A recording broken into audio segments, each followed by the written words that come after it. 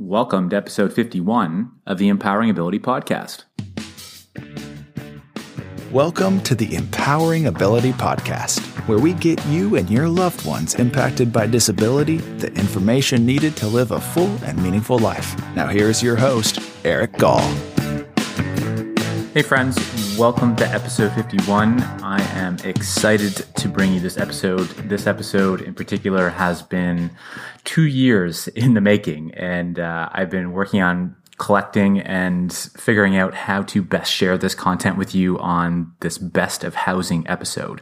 So this episode features 9 guests that I've interviewed over the past 2 years. And some of this content you might have heard already, but it's compiled in a way that I feel shares the best, collection of ideas and thoughts around housing for people with developmental disabilities.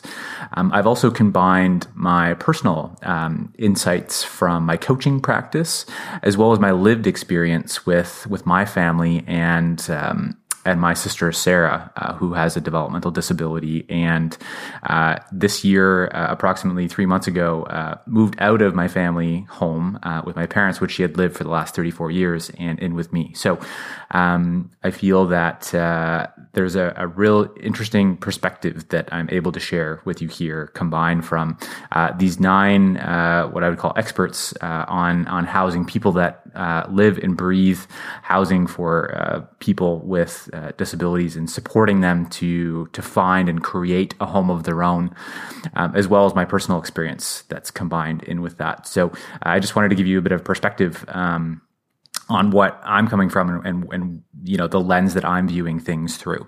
Now, before we get into the episode on the best of housing, I'm excited to share with you some more news. Over the past couple of months, I've been thinking and working on creating a way for you, the listeners and the readers of the blog, to contribute to this work.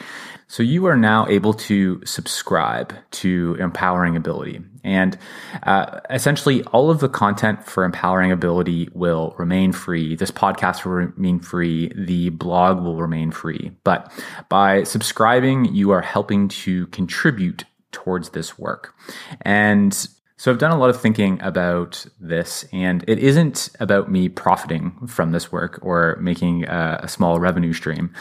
It is about giving back to the developmental disability community.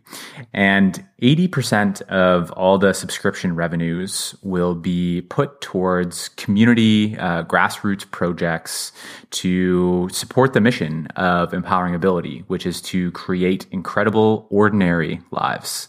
And the key word there being ordinary, not special. So I'm excited to release this option for you to subscribe. Again, 80% is going to go to community grassroots projects. 20% of revenues will go towards the cost of hosting and maintaining the Empowering Ability platform.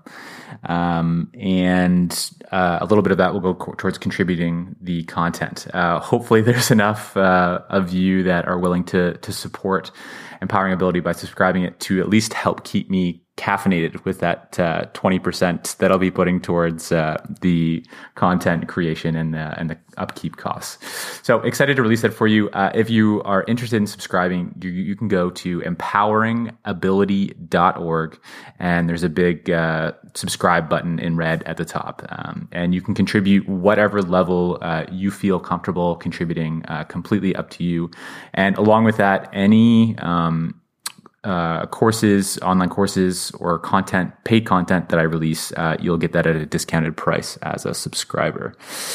And when you think about if you're going to subscribe or not, maybe just consider the value that you're getting from the podcast. So if you compare this medium to, another medium such as purchasing a book, for example, when you purchase a book, you don't really know what you're getting. With this podcast, you do know what you're getting because you can listen to the previous 50 episodes for free to, experience exactly what you're getting. So you know what you're getting. The other thing you can compare it to is like a magazine subscription. So, a magazine subscription is going to cost you, somewhere $10 to $20 a month type thing. And you might get one issue per month. So I hope this podcast provides as much entertainment value as a magazine would, and hopefully it provides you even more value towards insights and actionable things that you can integrate into your life or your work or the life of a loved one. So hopefully that gives you a bit of a comparable to weigh the option of subscribing against. And I hope that you consider subscribing. Again, you can do that at empoweringability.org. Also, again, I just want to reiterate, this content will always remain free. And if you aren't able to contribute, then please don't provide any funds if you don't have the funds to do so. And there's other ways you can contribute, such as sharing the podcast on social media or with your network. So appreciate any way that you are able to contribute towards this work.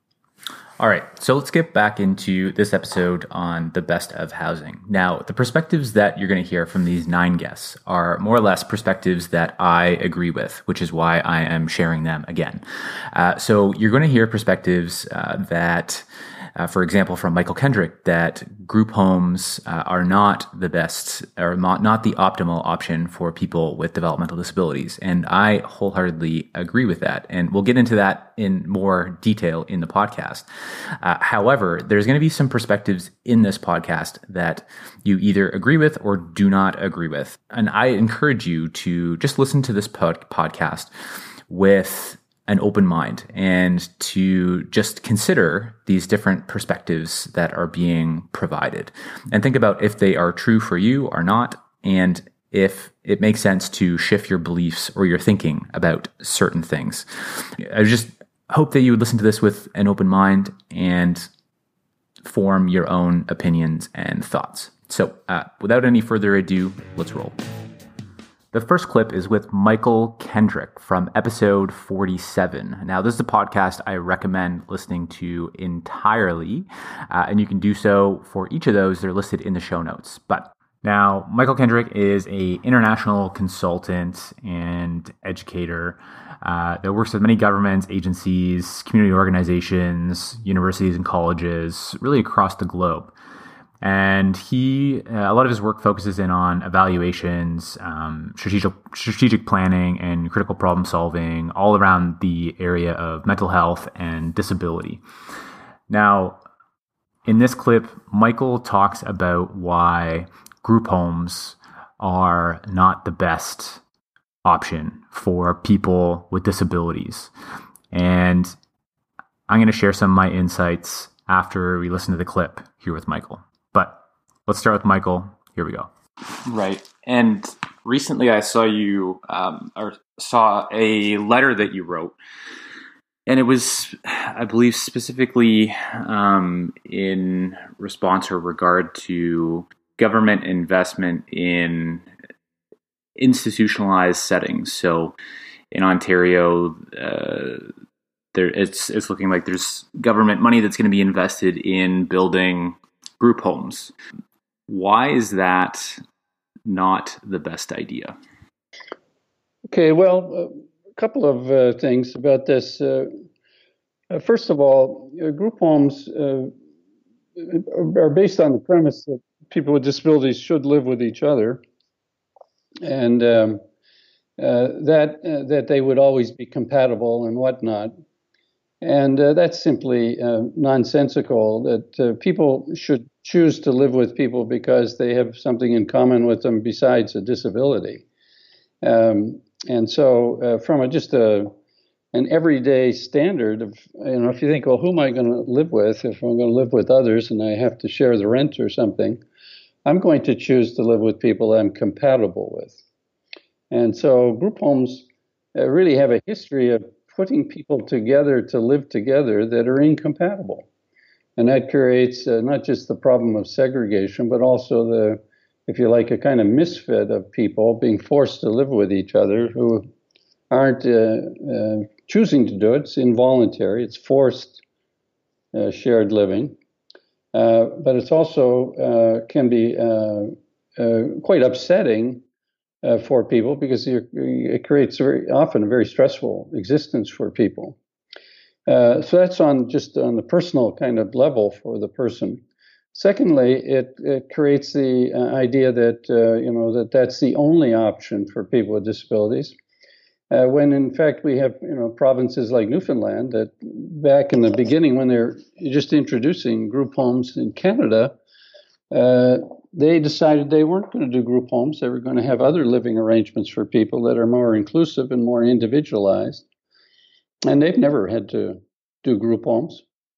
So the Ontario premise that the only option or the best option is group homes is, I think, quite questionable.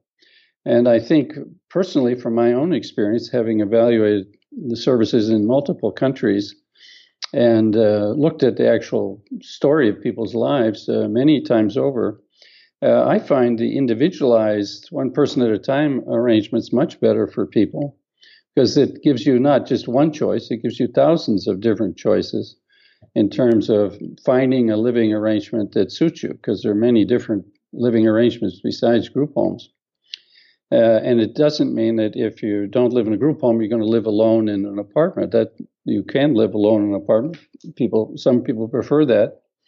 But you can also have a housemate that isn't a disabled person. You could join in with a few people your own age and get a bigger house.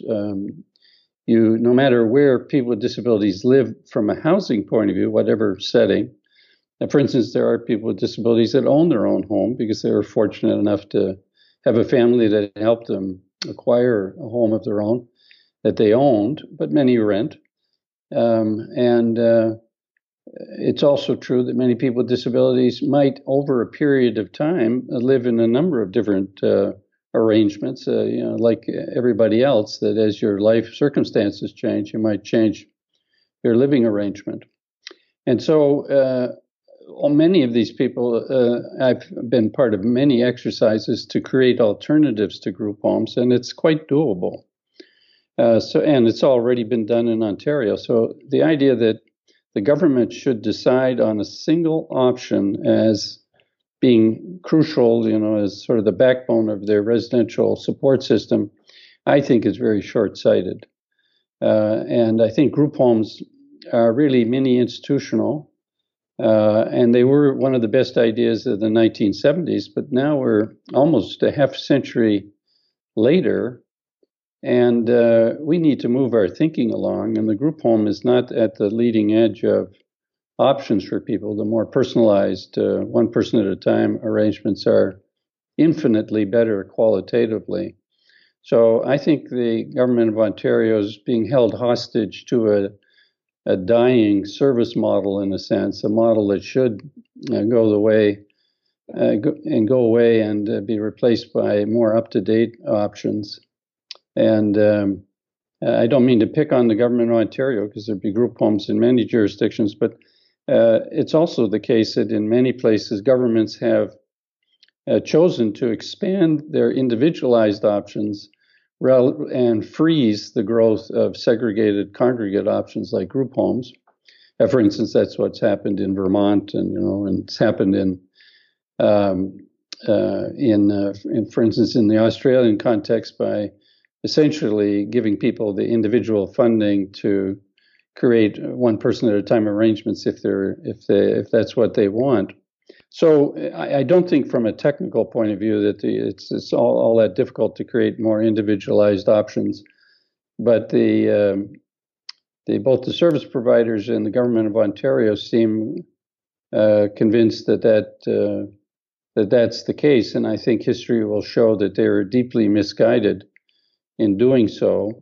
And it'll also reveal that they were told this. They've been told that they were misguided, and they've chosen to ignore that advice. So I think in this sense, history will have a lot to judge them on in terms of how they've missed a great opportunity in 2018 to put an end to segregation, freeze it, and to scale back to group homes and if you like, grow the more individualized, more socially inclusive, more, if you like, tailor-made options. Now, from that clip, what Michael helped me really understand is that group homes are forced shared living. People perceive that group homes are the only option. So, in a lot of jurisdictions, group homes are just the default option. It's the only option. It's the government supported option. Therefore, we have to accept that. And simply, that's just not true. We have choice. We have other things to consider. And we really need to start thinking about what the best option is for the individual and the family.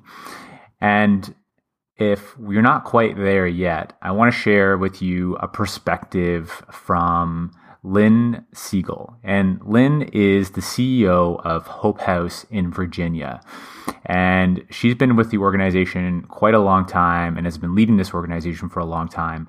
And all the way back in the 1980s, they started the process of shutting down all of their group homes. And in this clip, Lynn shares why they did that. Now, if you listen to the whole podcast with Lynn, which is episode 45, Lynn will share kind of their process on how they did that. If your organization is going down the same path or interested in this path, it's a great podcast episode to listen to. Here's a clip of my conversation with Lynn. This organization, Hope House, that you're leading, has gone through a tremendous amount of change. So first off, a visionary organization that started the first group home. So going from institutions to group homes, definitely a step in the right direction for people. But as you mentioned, you have 125 people living in their own home, which is quite an awesome thing. So can you, I guess, share with us, like, how did that transition happen? Yes.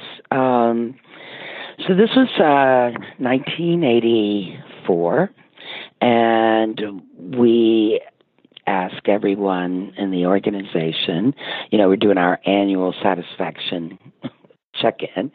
We asked everyone if they liked living where they were living. And at this point, we had 14 group homes, fairly large group homes, 8-bed or even a couple of 10 beds. And everyone said yes, they liked where they were living.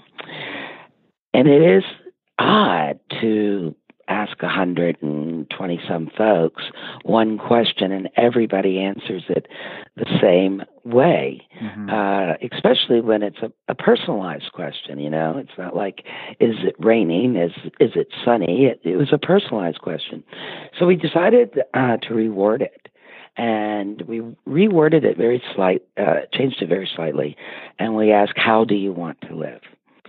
And it opened the floodgates of very individualized and personalized responses.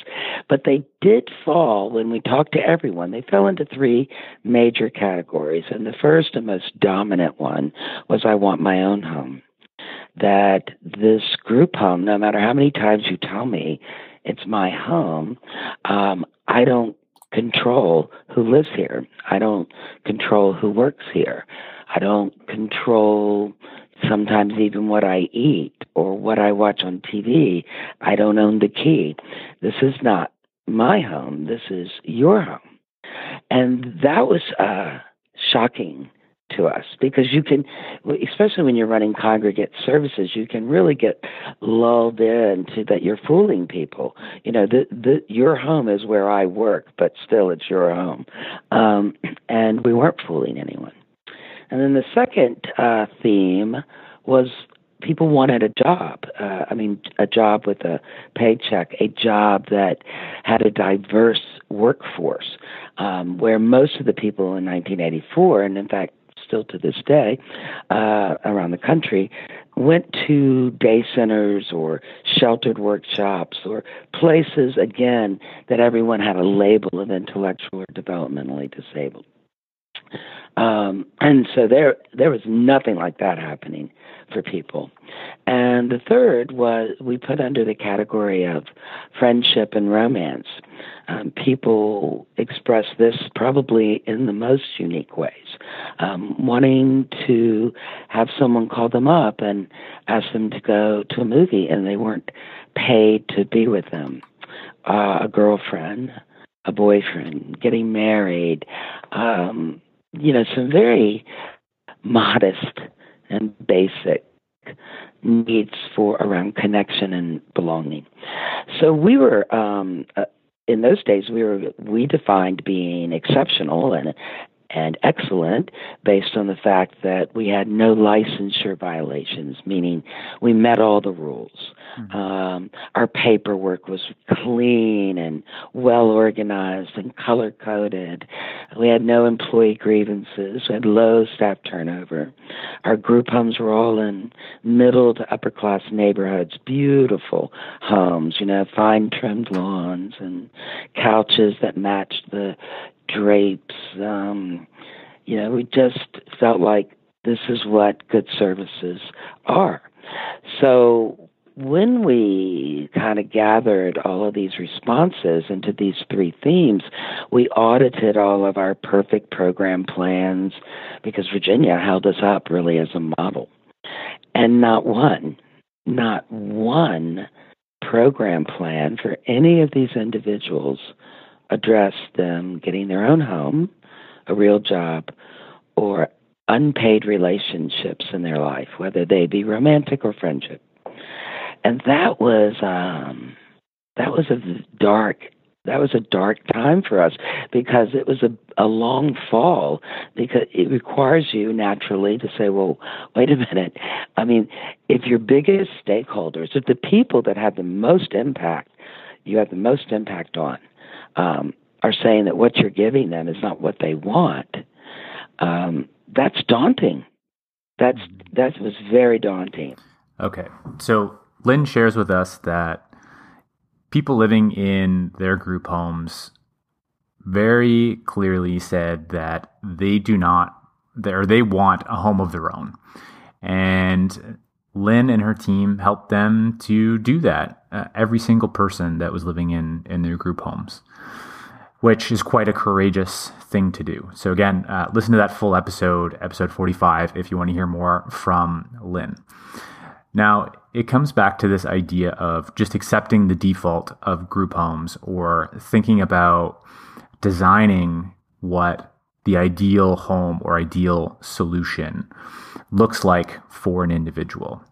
So I want you to think about this for yourself for a minute. When you thought about where you were going to live, or maybe even going back to where you thought you were first going to live, you had a choice. You had a choice between, something like, do I go and move into an apartment? Do I move into a college dorm? Do I rent a house with a bunch of friends? You thought about all these different options.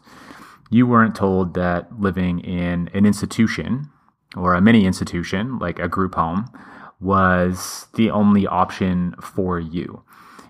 If you think about what a question or what this would look like for yourself, it would be like me telling you that you need to live in a retirement home, which is also an institution. Think about what that feels like when you walk into a retirement home. Most people in retirement homes aren't living a vibrant, fulfilling life. Yes, I understand that those individuals are at the end of their, a lot of people living there are at the end of, or nearing the end of their life in this time on this planet. But now think about the, 90-year-old who's living on their own, has their own apartment, and is full of joy and doing the activities that they love. I think that helps to provide some context or a frame for us to look at what it looks like for an individual that is being told that they have to live in a group home and that is the only option. So think about it for yourself. If you're being told that you had to go live in a nursing home or a retirement home, how would you feel about that? So I think that for me anyways helps to get a bit of perspective on and understanding and truth around why thinking about the individualized or designing a home makes the most sense for people, and it gives them choice and control over their lives. Now, my intentions behind sharing this perspective is because it's a perspective I believe to be true and I believe to be best for people with developmental disabilities to have, and it provides them most choice and control over their lives. And I realize that if you are currently working for an organization or leading an organization that runs a group home type model or service, this perspective could rub you the wrong way. And I just wanted to share that I'm friends with many people that work for organizations that run group homes, and they are great people. They have the best intentions and do their best to provide for individuals that they serve. And these people have amazing hearts, and they do the best work that they feel that they can day in and day out. And that's the vast majority of people that work for these types of organizations. So it's not the people. So if you're listening to this, I hope you don't get your back up thinking that I'm saying that you're not doing a good job.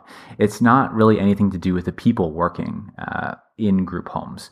What it has to do with is the system. It has to do with the structure of living, because it takes away the choice and control of an individual, and they're unable to live the best version of their life because they don't have control, or as much control as they need of their life.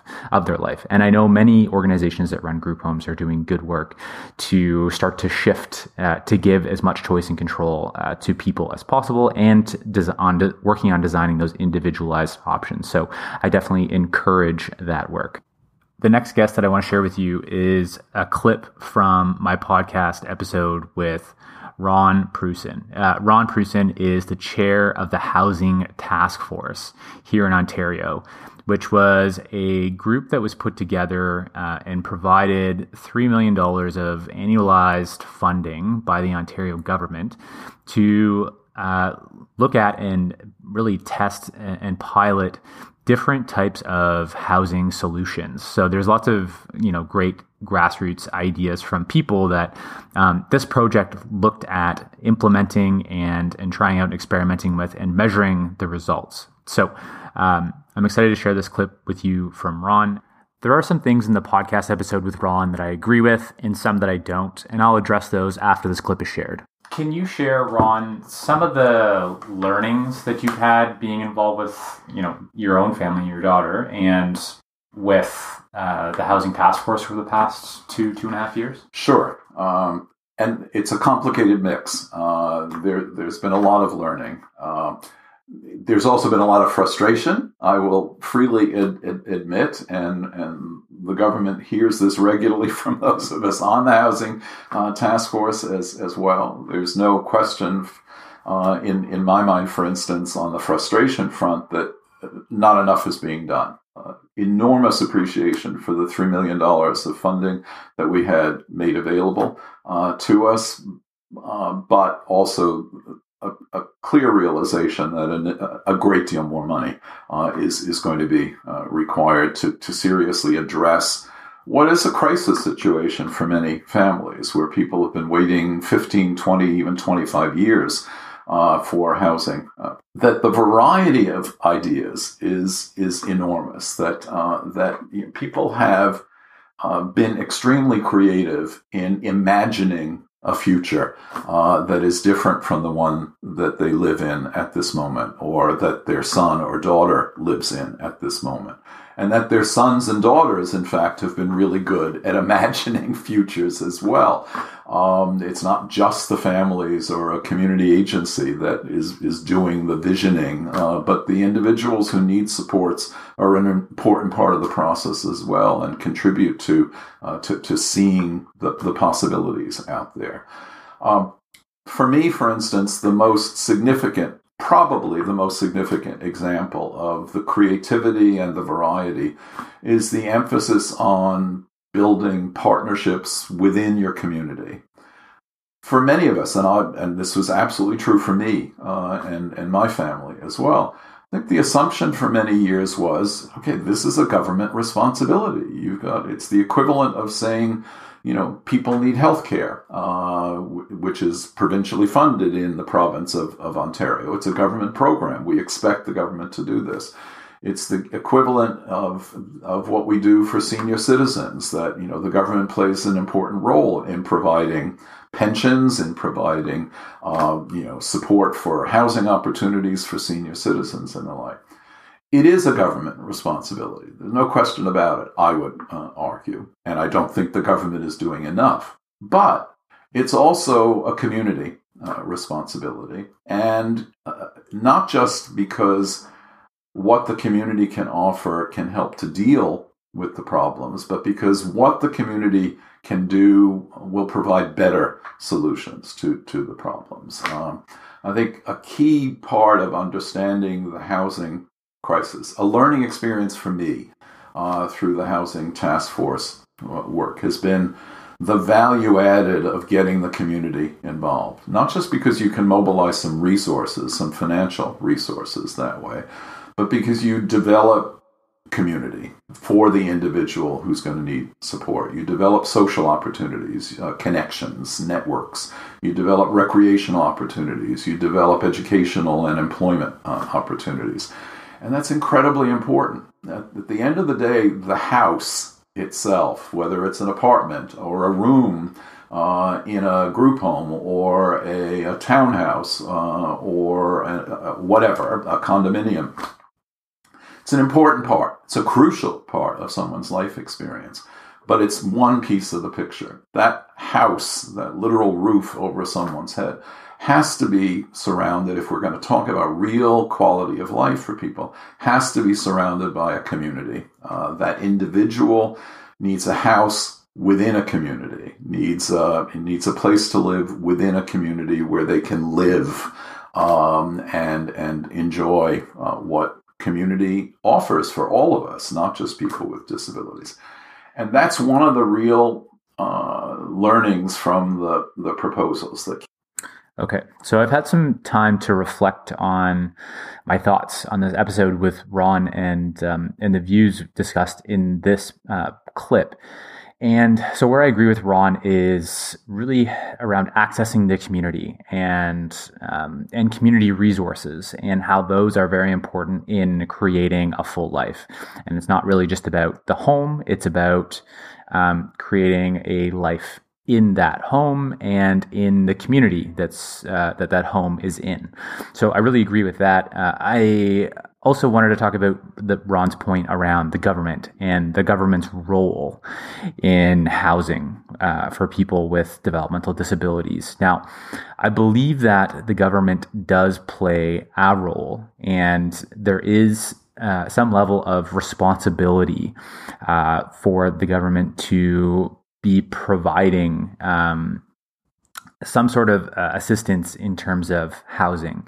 And I'll talk about that later in this podcast after the clip with Janet Cleese, because I really feel that it's an affordability issue and a poverty issue in terms of accessing the physical housing.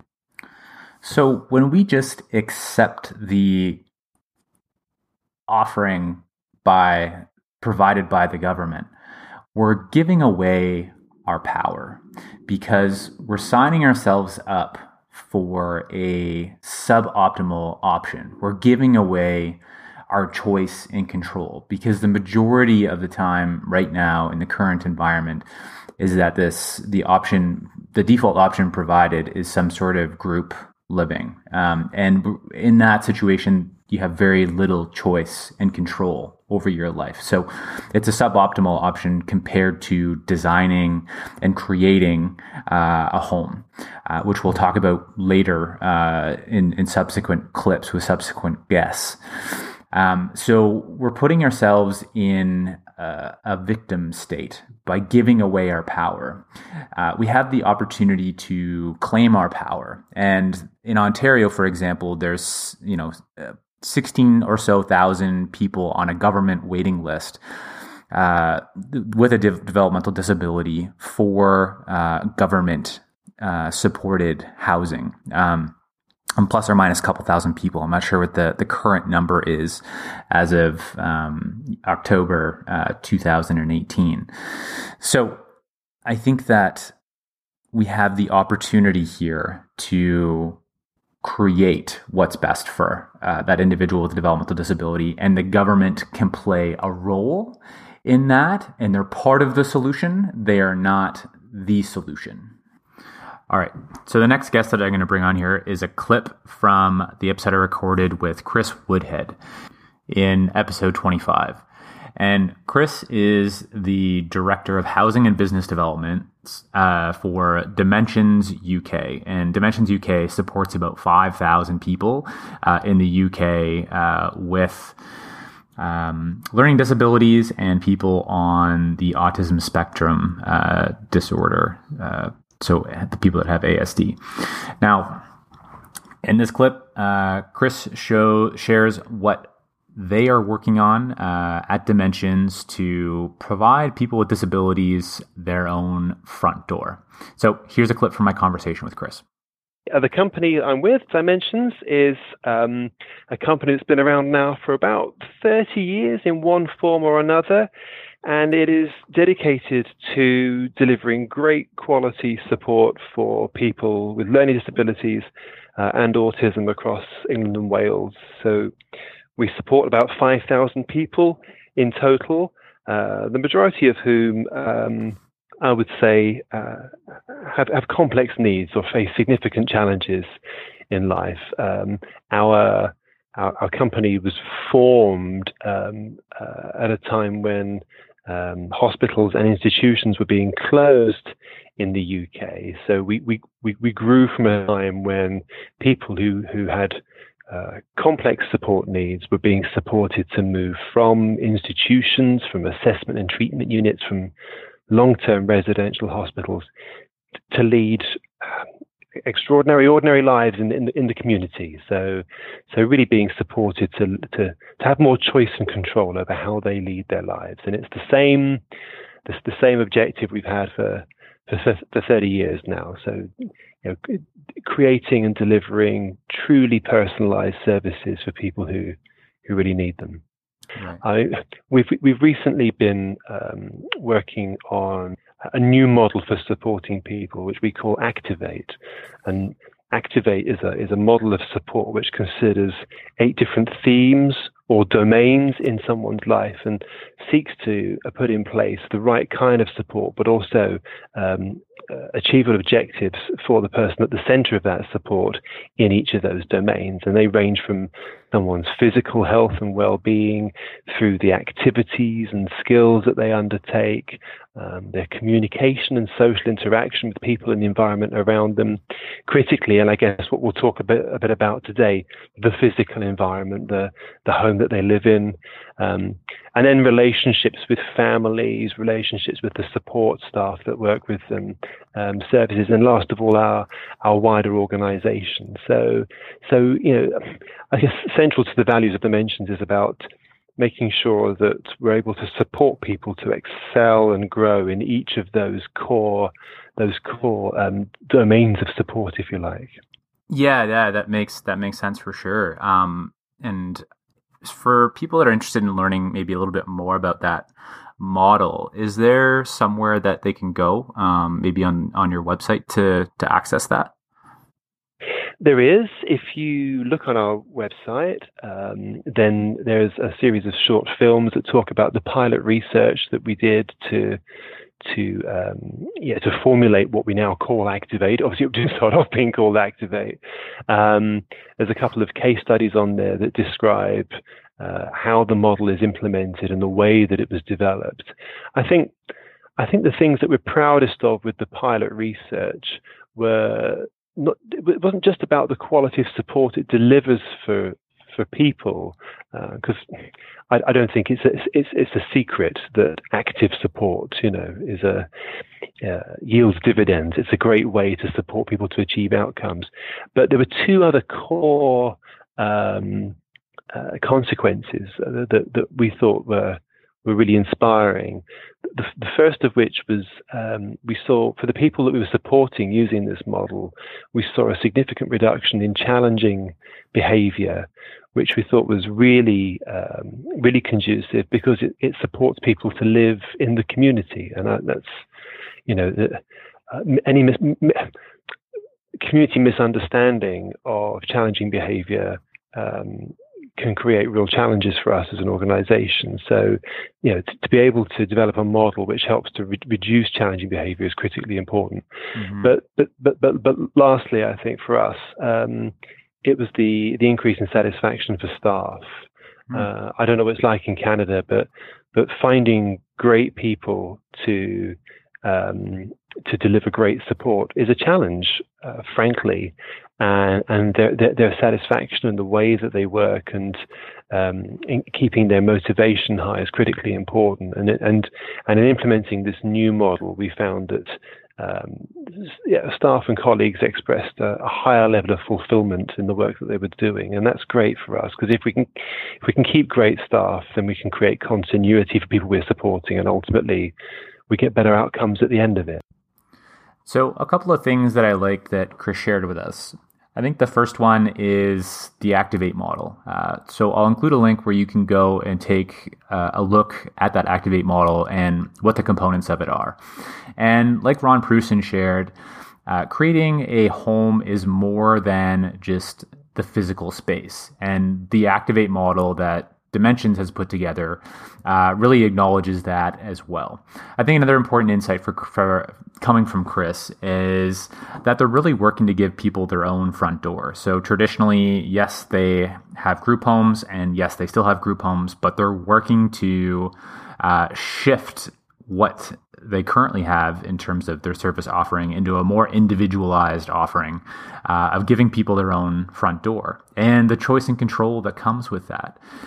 The other thing that I appreciate that Chris offers is separating support and home. So separating and making those non-exclusive. So meaning Dimensions offers both the physical bricks and mortar and the service inside of the home, but they also are separating that. So if an individual is living in one of their properties or renting from them and that's their home, it doesn't mean that they have to use Dimensions support. And vice versa. If they choose a home of their own and they rent somewhere else, it doesn't mean that they lose the support that they're getting from Dimensions. And I think that's an important thing to consider as we go forward. As well, the findings that Chris shares that they've had with the outcomes of the Activate model really don't surprise me. So the increase in staff satisfaction really isn't a shocking thing to me, and the reduction of challenging behaviors. So when you give people choice and control over their life, then they're happy. There's no reason for them to have those challenging behaviors or to act out, because a lot of that acting out is trying to gain control over the things or control over their life, control over the things that they want. And when people are happy, of course, there's going to be more positive energy around that person, and people want to be around positive people. So just the increase in staff satisfaction and staff retention just makes a whole lot of sense. So again, this also continues to build on the case of giving people their own front door, creating that individualized, customized solution for that individual to create their home. The next clip I'm going to share is from Janet Cleese. So Janet Cleese is the executive director of an organization called DAFRS. For short, long, it stands for Durham Region Family Resources and Supports. They just rebranded because that much more accurately depicts resources and supports is really what they focus on. And they're a learning organization, which I also appreciate. So Janet is going to share her insights on housing, and they've had a project here in Ontario that was funded by that housing task force that Ron Prusin is the chair of. So Janet is going to share what they have learned with the families in their community. Today we're in another situation, a difficult housing situation in Ontario for sure, and anything that touches the Toronto area Absolutely, for sure. And in my new role with the Durham Association for Family Respite Services, we're just completing a 2-year housing project. And so can I talk a little bit about that? Yeah, with the Housing Task Force, right? Yes, yeah. So through the Housing Task Force, we were awarded one of their projects. There were only 18 funded, so we were thrilled to kind of do this. And I think to great extent, through my experience, and one of our coordinators, housing coordinators, is Helen Dion, who is one of the founders of the Rougemount. So with our combined experiences, our go-to was to kind of think in the same kind of ways, and really thinking in the midst of this housing crisis, people are still finding housing. People are moving every single day. And if we just went forward, the title of our proposal is Housing is a Community Issue. So it's not a disability issue, it's a community issue.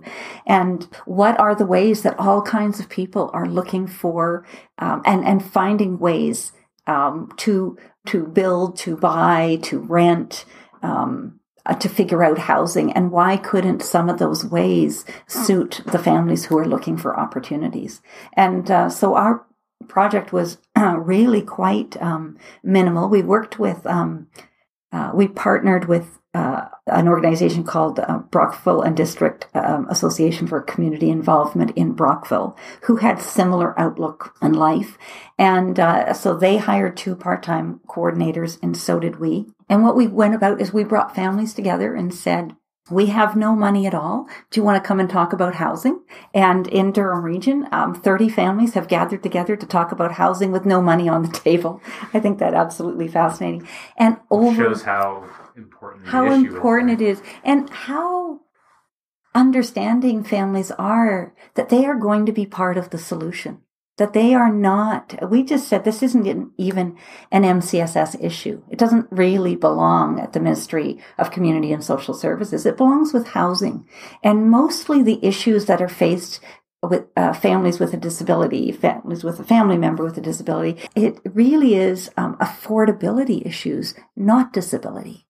Because even if people need renovations and accommodations in their housing, the reason people don't do it is a cost issue, not anything else, right? And so we really need to ally ourselves with all of the people that are struggling for housing, across Ontario, across Canada. And in the midst of that, there are things like Habitat for Homes. There's things like options for homes in the Toronto area that helps more affordable ownership happen. There's all kinds of stuff happening in ordinary housing sector that our families didn't know anything about. And so what we brought, the other coordinator has real estate background. So we've got, Helen with intentional community background. We have Kim with her real estate background. And we started to explore. We brought in people to talk about different kinds of financing. We brought in people to talk about equity co-ops and other forms of social housing. Families came together, and we had a night where everyone took one area of kinds of ways that we knew housing was being built, co-housing cooperatives. They did research, made posters, and came together for an evening and shared their learning with each other. People talked a lot about renovations, and one family says, I renovated a second apartment into our home. So our son, even though he still lives with us, has some separate space. And then when he got support, the support could be separate. And he has a much more typical adult lifestyle than when he lived with us. And lots of families were thinking, oh, well, that's a good idea. That's with limited funds, that's a really smart next step, right? So over the course of our project, we have had 6 families either move to a home with a second apartment or create one in their home. So major steps. Some people have done that as a forever thing. They think that's exactly how they'd like their family to live into the future. And some families have said, we just like to get a taste of what it feels like to live separately. We think this is a step toward a home of his own. And maybe we can sell our place and afford something at that point in time. So they're in charge of what the next steps might be. And 12 families got together and said, whenever we try to talk to builders or whatever, and we're just 1 or 2 families or we're just loosely connected, they're not taking us really seriously. So let's incorporate. So we have this brand new incorporated family group called the Intentionally Built Community. And what they are, they're an entity that is going to partner with builders in order to build, when they're doing big builds, that they will keep in mind 2 or 3 units for people with disabilities in a larger build, and talk about how to make those units, the whole building, but those units in particular, affordable. Right. Mm-hmm. And we have people being really creative about, one family is talking about selling a larger family home, and maybe they'll have money for 2 down payments on 2 condos that will be in the same building. And when they no longer can be there or pass away, their daughter will be well established in the building. Right. Mm-hmm. So all of these creative ideas, that families are just working away on. And the change really comes when they think that it is their issue to work on. They understand they have different kinds of sets of assets. And that's not to say that this is affordable for everyone. So they do have some clear asks, right? And they would really like to see portable housing subsidies. So you can have a housing subsidy by moving into social housing, but it's not the neighborhood that everyone wants, because that's not where they grew up or they have their connections. So if people could have portable subsidies and add that to a regular rent, they could really open up where they might live in their community. Mm-hmm. If families with less means could have access to some renovation dollars, and they could renovate a second apartment into their home, which actually contributes to the housing stock in the whole community. So when that family moves on or whatever happens, there's a 2 dwellings within one house available. Right. Some of the families are saying, in the fullness of time, I'm going to leave my house to my son. He can move into the main section and he can rent out the other apartment.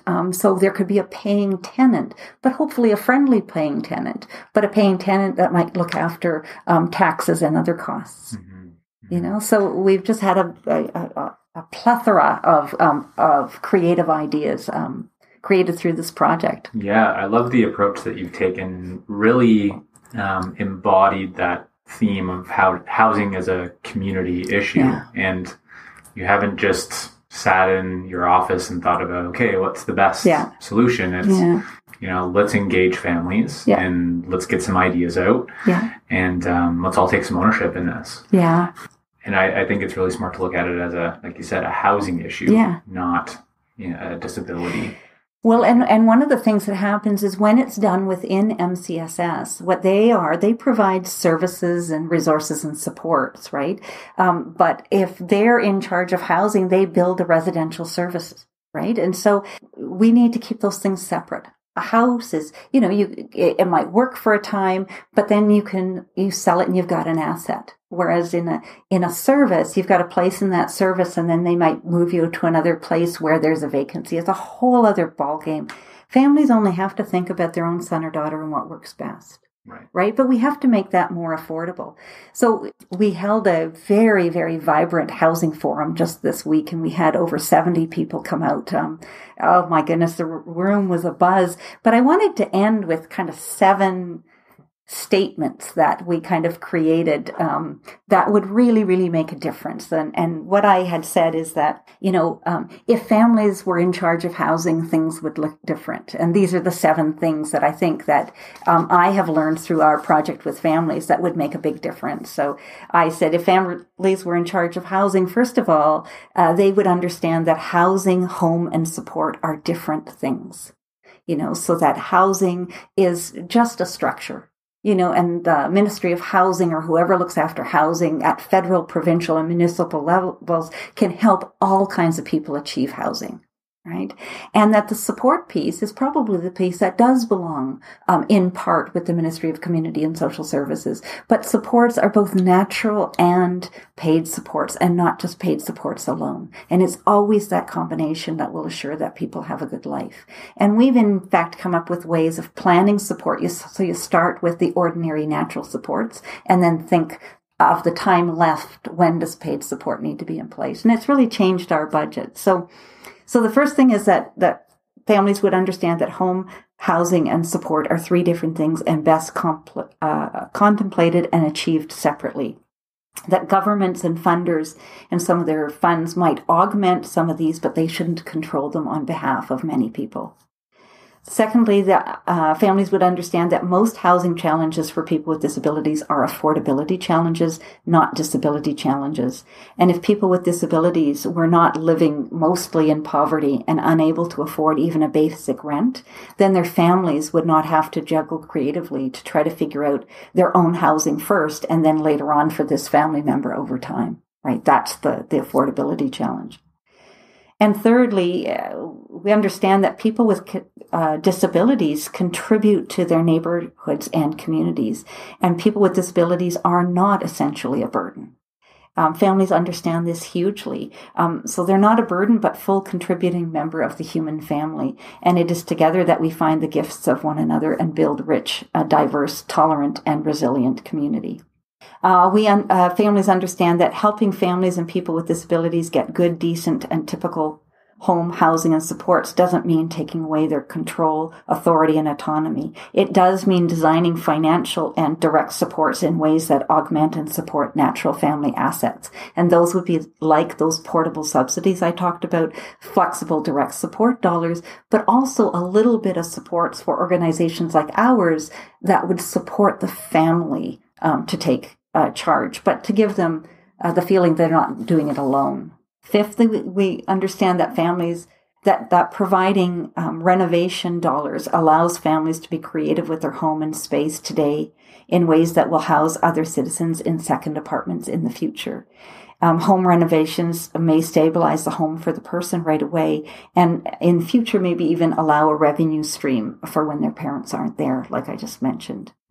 Families understand that governments, funders, and planners need to stop building and funding old-style, high-profile, congregated mega projects, which are sometimes just for people with disabilities, and sometimes people with disabilities are lumped in with seniors, people with mental health issues, or other homeless people. And we want funders to stop funding those mega projects now. We think that these confuse new families, tell them that their family members can't take advantage of what is familiar and typical to us all in housing, and it makes them pull away from using their own creativity, assets, opportunities, and connections as the core of home and housing. Right? It takes it right away from them.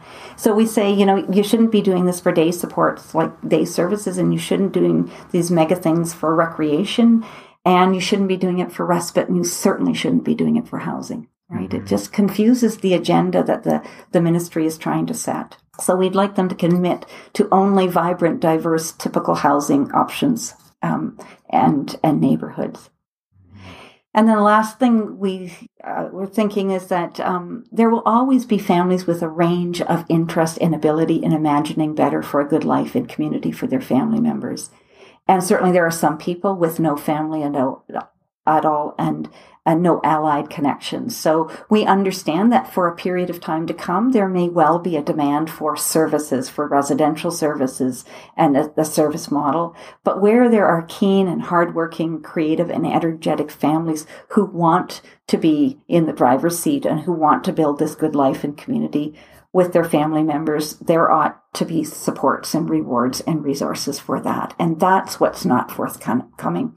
For the cheapest, most effective, most efficient, and most satisfying models, there are the least number of dollars, even if you do it in a ratio. And I think that needs to change. So Janet and her group of families, or the group of families in Durham region that are working together, have come up with really those 7 strong statements or calls to action for families, organizations, and government, really. So I hope that those of you listening take those to heart from those experiences that those families are having. I think that also an interesting thing here is just the unique power that comes from getting together as families and to discuss what potential options are there and to start thinking outside of the box and to work together at a more grassroots level on these solutions. One quote from this clip that I think if there's anything that you take away from this podcast episode as a family member, is really this quote. So this is from Janet. So the change comes when the family realizes that this is their issue to work on. And this goes back to my point earlier of flipping or switching out of that victim mentality. And no one likes to be called a victim. And I'm sure you don't like me calling you a victim if you're in this situation. But we all at times in our lives are in that victim state, myself included. So it's really switching out of that victim state of being at the mercy of someone else or being at the mercy of the government, and realizing that you have the creative power to make this change for yourself and to take that creator mindset. And I think that's a really powerful idea for families to take away. And I think from an organization perspective, it's how do you support families to do this work? From a government perspective, how do you support the families to do this work? And maybe even how do you support the organizations that support families to do this work? And I think a big part of that, like Janet expressed, is how do you adequately give these families the finances or the tools and resources to create these individualized options that are best for the individual, to give them choice and control over their lives. Also there from Janet, you hear her talking about keeping services and physical houses, the physical environment separate from each other. So I think that's an important theme that's starting to run through this podcast episode. Okay, so up to this point, you've heard from you've heard clips from guests that have spoken about how really the individualized option for an individual is the best option and will provide them the opportunity to live their best life. Now, the question is, how do you go do that? And what are the things that you need to consider, or we need to consider, when thinking about this, creating this home and all the things incorporated within this home? Next, we're going to hear a clip from my conversation with Marg McLean. And Marg is the executive director of St. Mary's Community Living. And St. Mary's Community Living has really focused for a long time, the last 25, 30 years, on providing people a home of their own, or supporting people to obtain a home of their own and to create that. So Marg has a great deal of experience with supporting others, with supporting people with disabilities to create a home of their own. And in this clip, Marg answers the question of how to think about where and how a person wants to live. So here's the clip with Marg. As I understand it, you've been involved with, really since the 1980s, with helping individuals that were coming out of institutions find homes in the community. So Marg, would you be able to maybe tell us a little bit about what individuals should be thinking about when looking or thinking about a home or living independently, just drawing on some of your experience? Yeah, that's a really good question, Eric, because I think it's really important for individuals and their families to think of all the things that need to be thought about when you're thinking about a home. And that can be everything from, what building I want to live in. Is it an apartment in a complex? And even actually before that, which community do I want to live in? So there are many people who have been raised in the country and they may choose country living. But if they choose country living, then there may be some barriers to that, like transportation.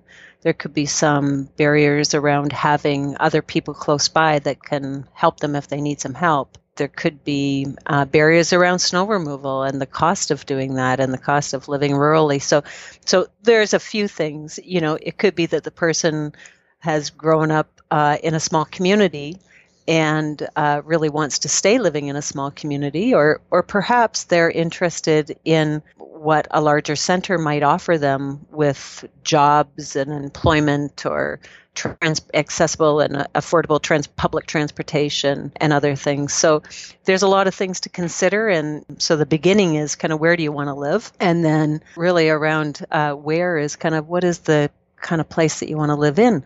Some people really do well in an apartment building, for example, because they get to see their neighbors as they come in and out. They build relationships that way, and they really like the idea of not having to do, any outdoor maintenance or any of those kind of things. Other people like to have a home where they've got some grass that they can walk on, where perhaps they could have some, flowers or vegetables to grow, where they might have a backyard that they can sit in and feel comfortable and have the privacy of that. So, everybody wants a few different things. And then, of course, along with that is, some people choose to and want to live on their own, and other people really would like to share home with someone. So there's a lot of questions when it comes to thinking about how I want to live, especially when I'm leaving my mom and dad's home, And so a lot of those conversations have to happen over time so that people have an opportunity to really think and think about all the different issues. Housing is, and where and how you want to live is probably one of the most fundamental questions that we need to explore and create a vision for ourselves. So now Marg has us thinking around, some questions that we should be asking ourselves and asking our loved one with a disability about what a home potentially could look like and where they might want that home to be. And I encourage you to listen to the full podcast with Marg.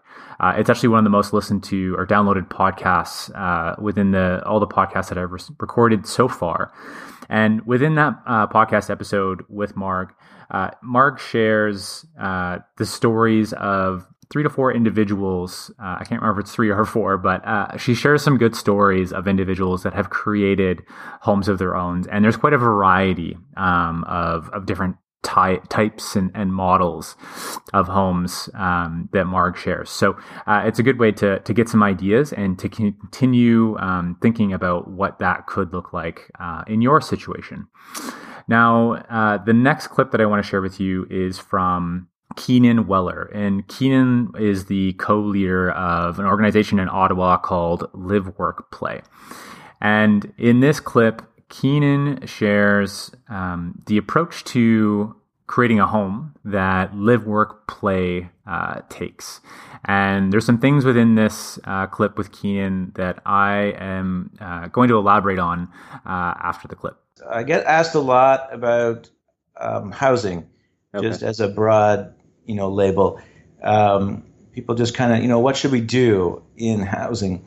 And I've kind of altered my responses or conversation a lot over the years, and tend to respond to that by asking a lot of questions, because I think it's important that people find their own answer.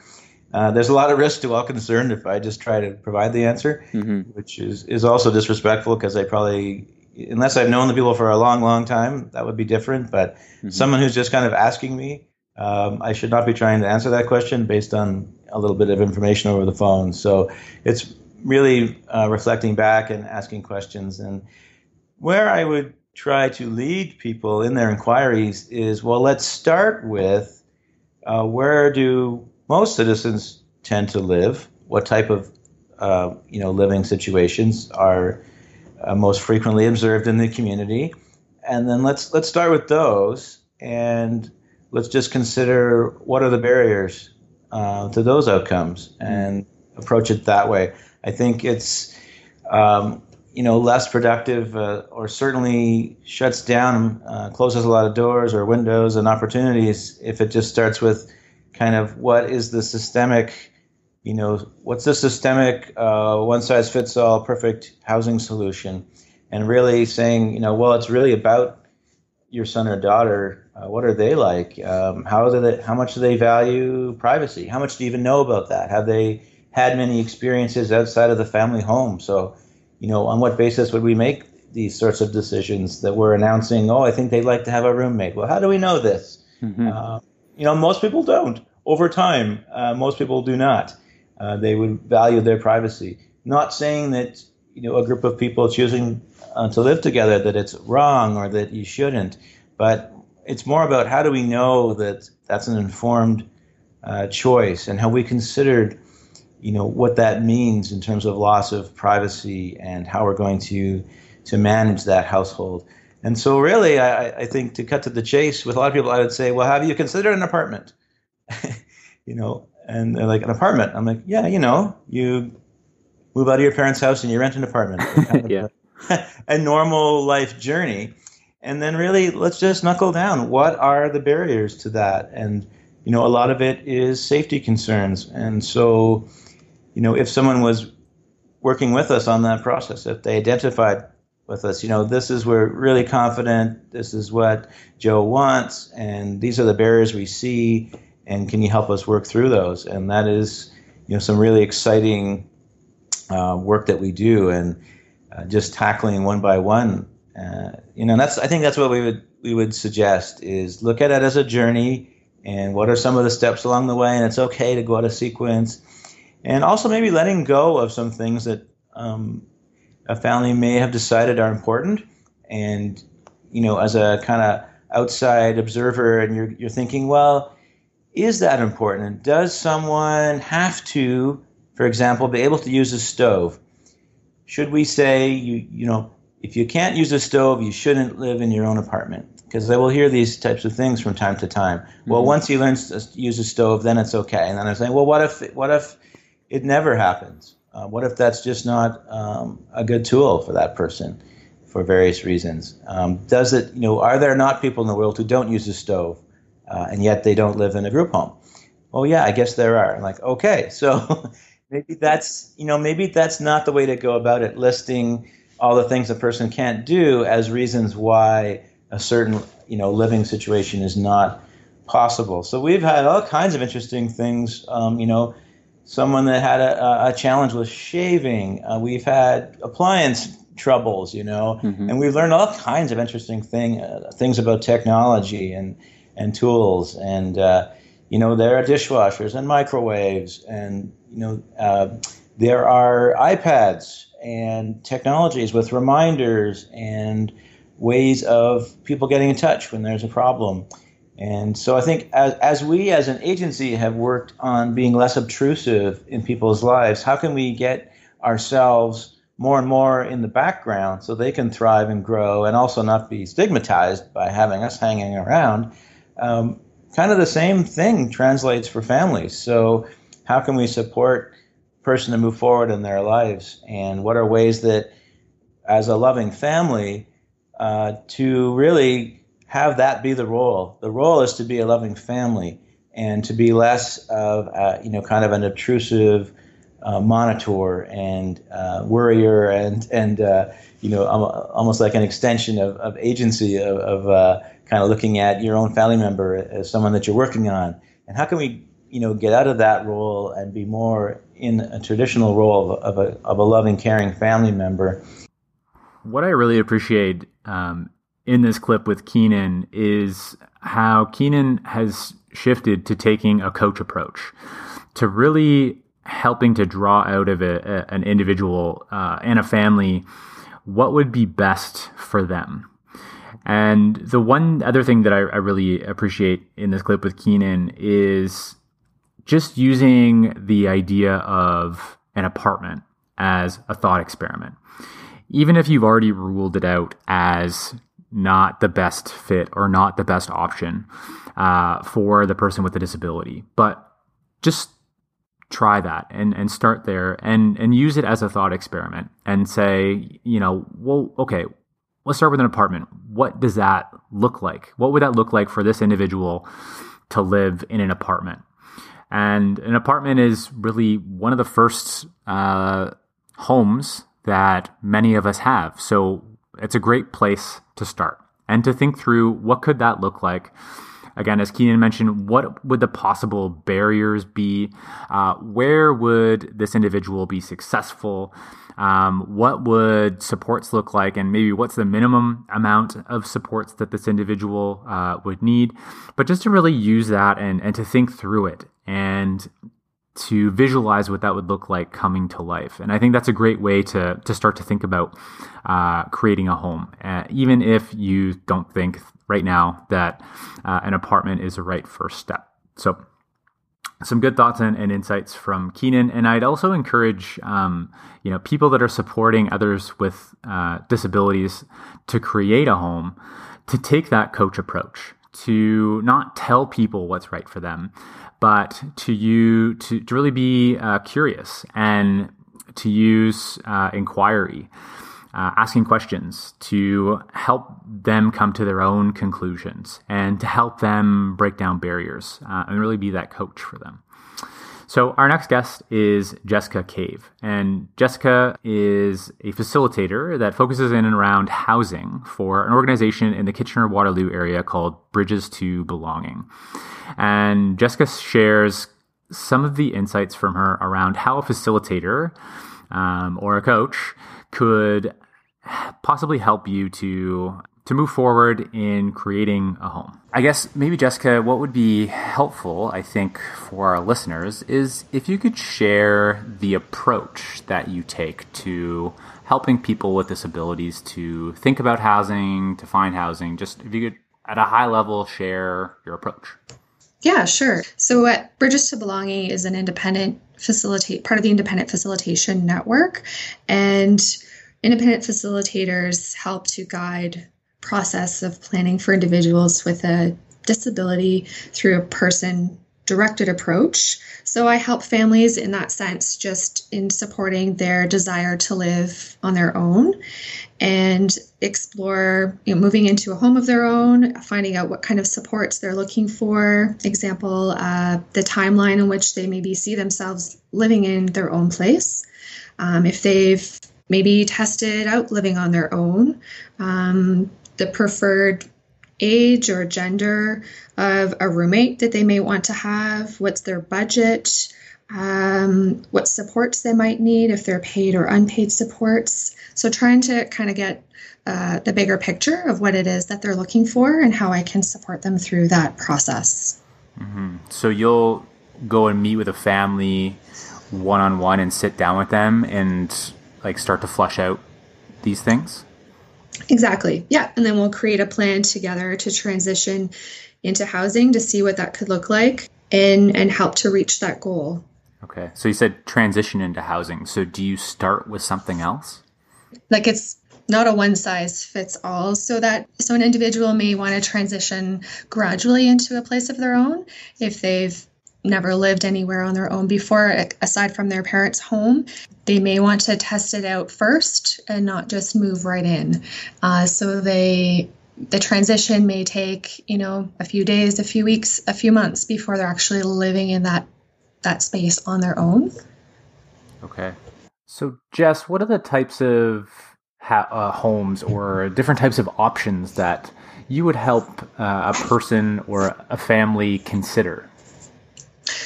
Sure. And touching on some of the different options for people who might be thinking about or looking to live on their own, that, like renting an apartment or buying a house and maybe renting out some of the units to other individuals. You could add on to your home as a secondary suite that parents could then, when they pass on, that individual could then live in that house and rent it out to other people and not have to leave their home.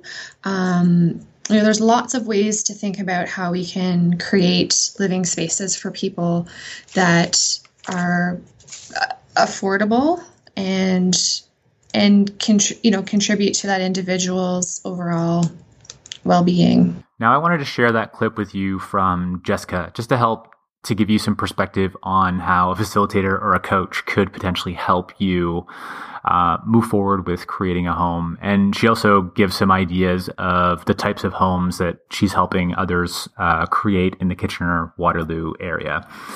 Now, the last clip that I want to share with you is from a parent. So her name is Alice Mainland, and she's from Stratford, Ontario. Now, I was introduced to Alice through Marg McLean. And Marg's organization has supported Alice and her family over the years. So the reason that I want to share with you this clip with Alice is because Alice exemplifies the mindset of a creator. So this clip isn't necessarily specifically around housing, but it's a good example of how a family can create their solution around, and this specifically is around support and creating a support solution. And just being open and knocking down doors and trying to figure out all the possible different combinations of support and not just accepting the default and not waiting for the government to provide her family a solution. So that's why I'm sharing this clip with Alice. And I think it's a good example of creating a solution and taking control and power over your life and the life that you can create for your loved one. So here's the clip with Alice. My husband and I realized that we had a problem in front of us. That problem is my husband was working part-time so that he could be here when our son left for school at 8:30 and returned home from school at 3:30, which was grand, but all of a sudden that was going to stop. And what was going to happen? At that point, my husband and I were considering who was going to have to quit working.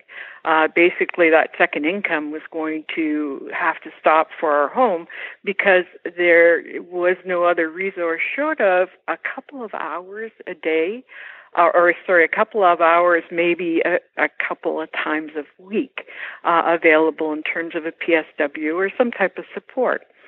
That wasn't going to cut it if we're going to he was going to stay working.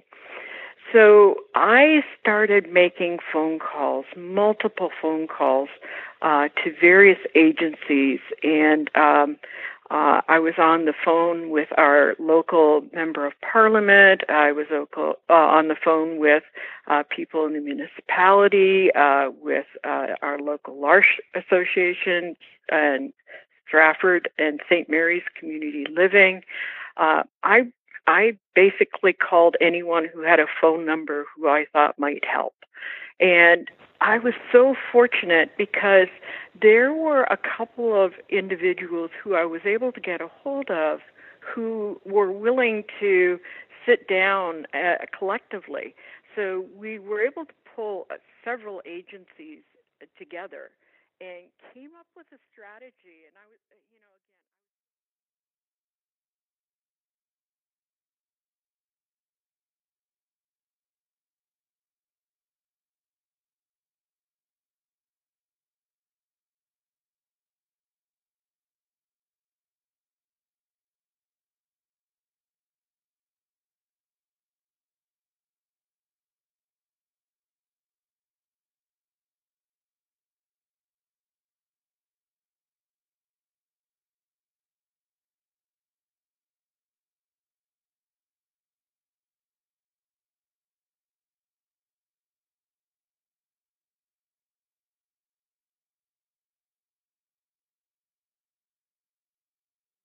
opportunity to do some additional life skill work.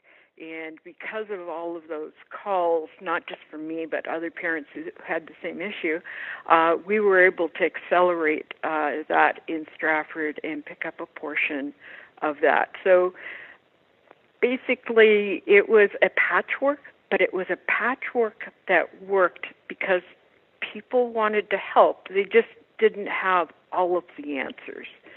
So we were so fortunate that we were able to remain a two-income family because we were able to piece this together.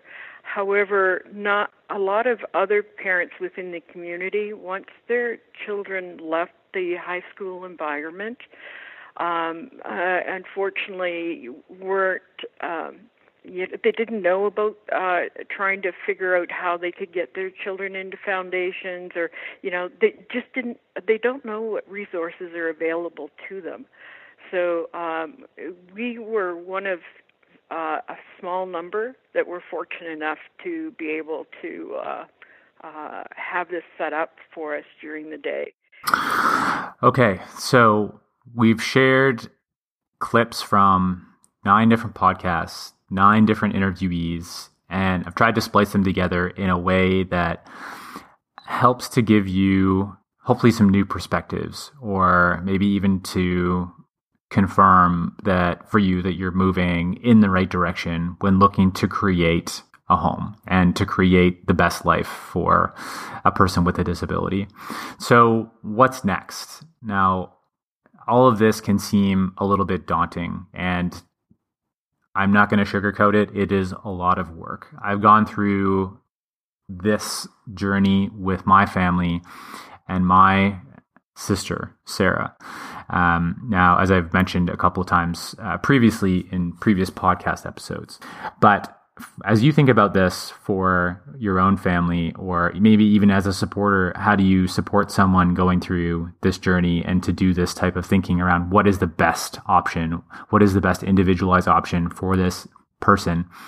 I've created a workbook that asks several different questions for you to consider and to practice some inquiry. And have had the first version of this workbook out there for a while. Over 100 people have downloaded it and used it, and I hope that's been of value to people. I've done an update to this workbook, and I've included a link to it, so version 2 of the workbook, which will help you do some of that important thinking around what is the most important things for my family member, and what are the first steps that we can take to move forward and action it.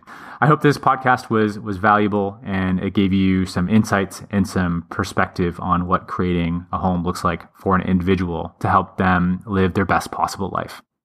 And as I mentioned at the beginning of this podcast, there's now an opportunity for you to subscribe to the podcast, to contribute towards creating incredible, ordinary lives for people with developmental disabilities. And 80% of any subscription revenues will go directly towards community grassroots initiatives to create incredible, ordinary lives. And the other 20% will be put towards put towards the maintenance, hosting, and content creation costs that go towards this. And hopefully there will be enough left over to keep me well caffeinated and moving forward with creating more content for you that I hope you find valuable. So head over to empoweringability.org if you would like to subscribe and contribute. And thank you so much for listening to the podcast today. If you like this episode and you think you know someone that would benefit, please share it with them. Be a part of the change to think differently about disability. Thanks for listening to today's podcast. Visit us at empoweringability.org for more podcasts and resources to help you and your loved ones impacted by disability live a full and meaningful life.